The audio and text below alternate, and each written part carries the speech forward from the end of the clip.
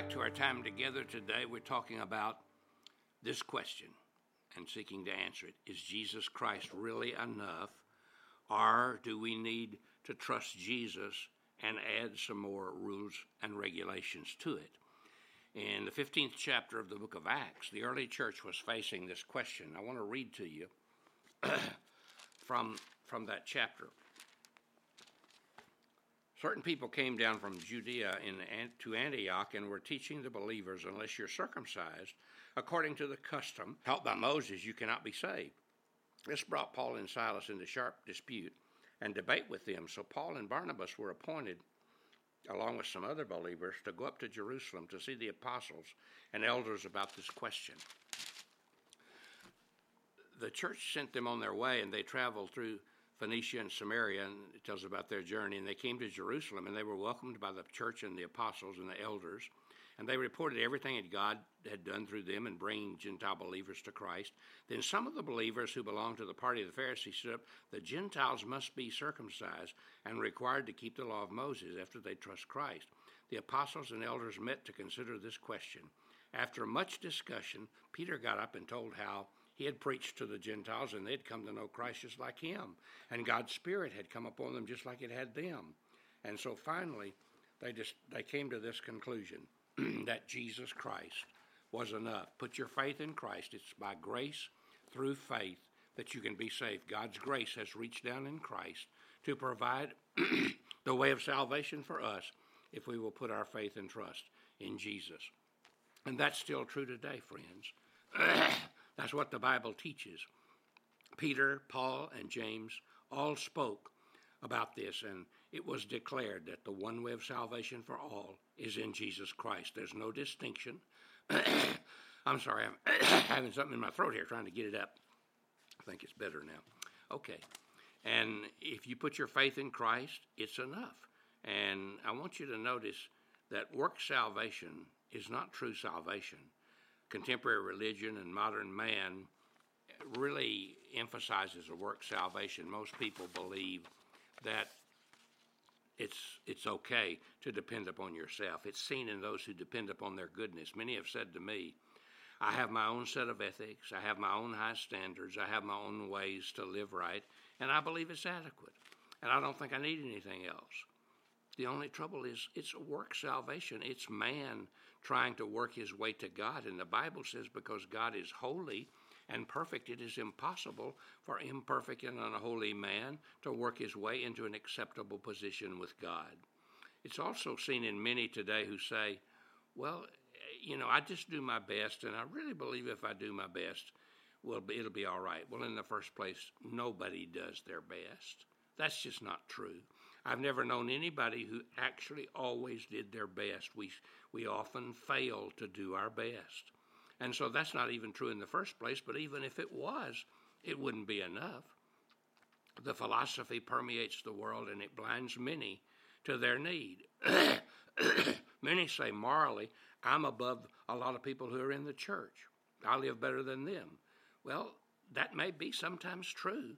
I doubt it, but it could be. But even if it was, it's still a work salvation. It doesn't get us into a rightful place with God. The Bible says, Proverbs 14:12, there is a way that seems right unto man, but the end of that way is always death. It seems right, but it's not right. See, it logically seems to us that if I do my best, or if I work hard, if I try to be a good person, that God will accept me. But it's not right.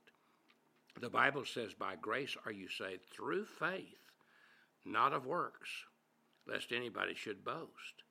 And Jesus described the Pharisees as, he said, they trusted in themselves that they were righteous. In other words, they were depending on their good works. We must trust Jesus alone for our salvation. We can trust in only one thing. If you're trusting in your own efforts, then that will get you what your own efforts can do, and it won't be enough.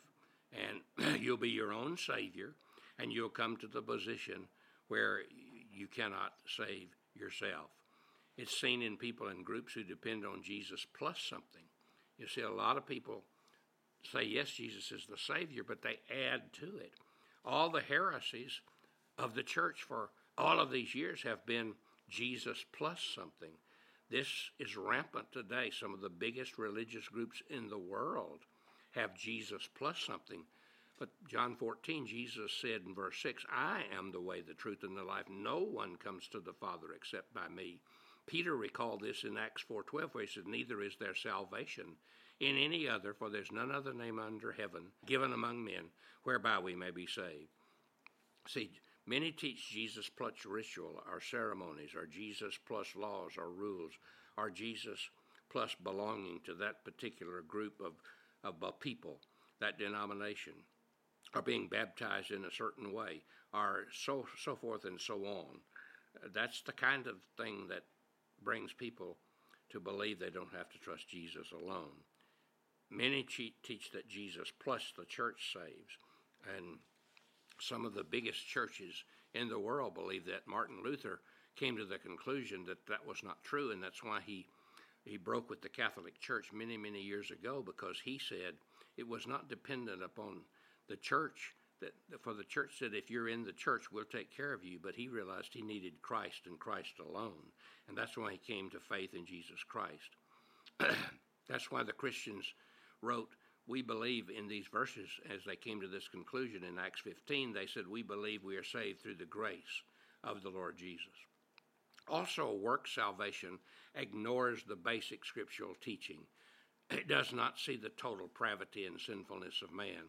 You see, if I, by my own bootstrap, can lift myself up to be acceptable to God, then that means that I'm not what God says I am, a sinner, by nature and by choice. You see, God has only one standard, and that's perfection. He doesn't grade on the curve. Many think no one is perfect, so if I do better than most, I'm all right. This ignores our sinful heart. The best of us is sinful. The best of us cannot please God because sin is in our lives. The Bible says all of us have sinned and come short of the glory of God. And that's God's verdict over us.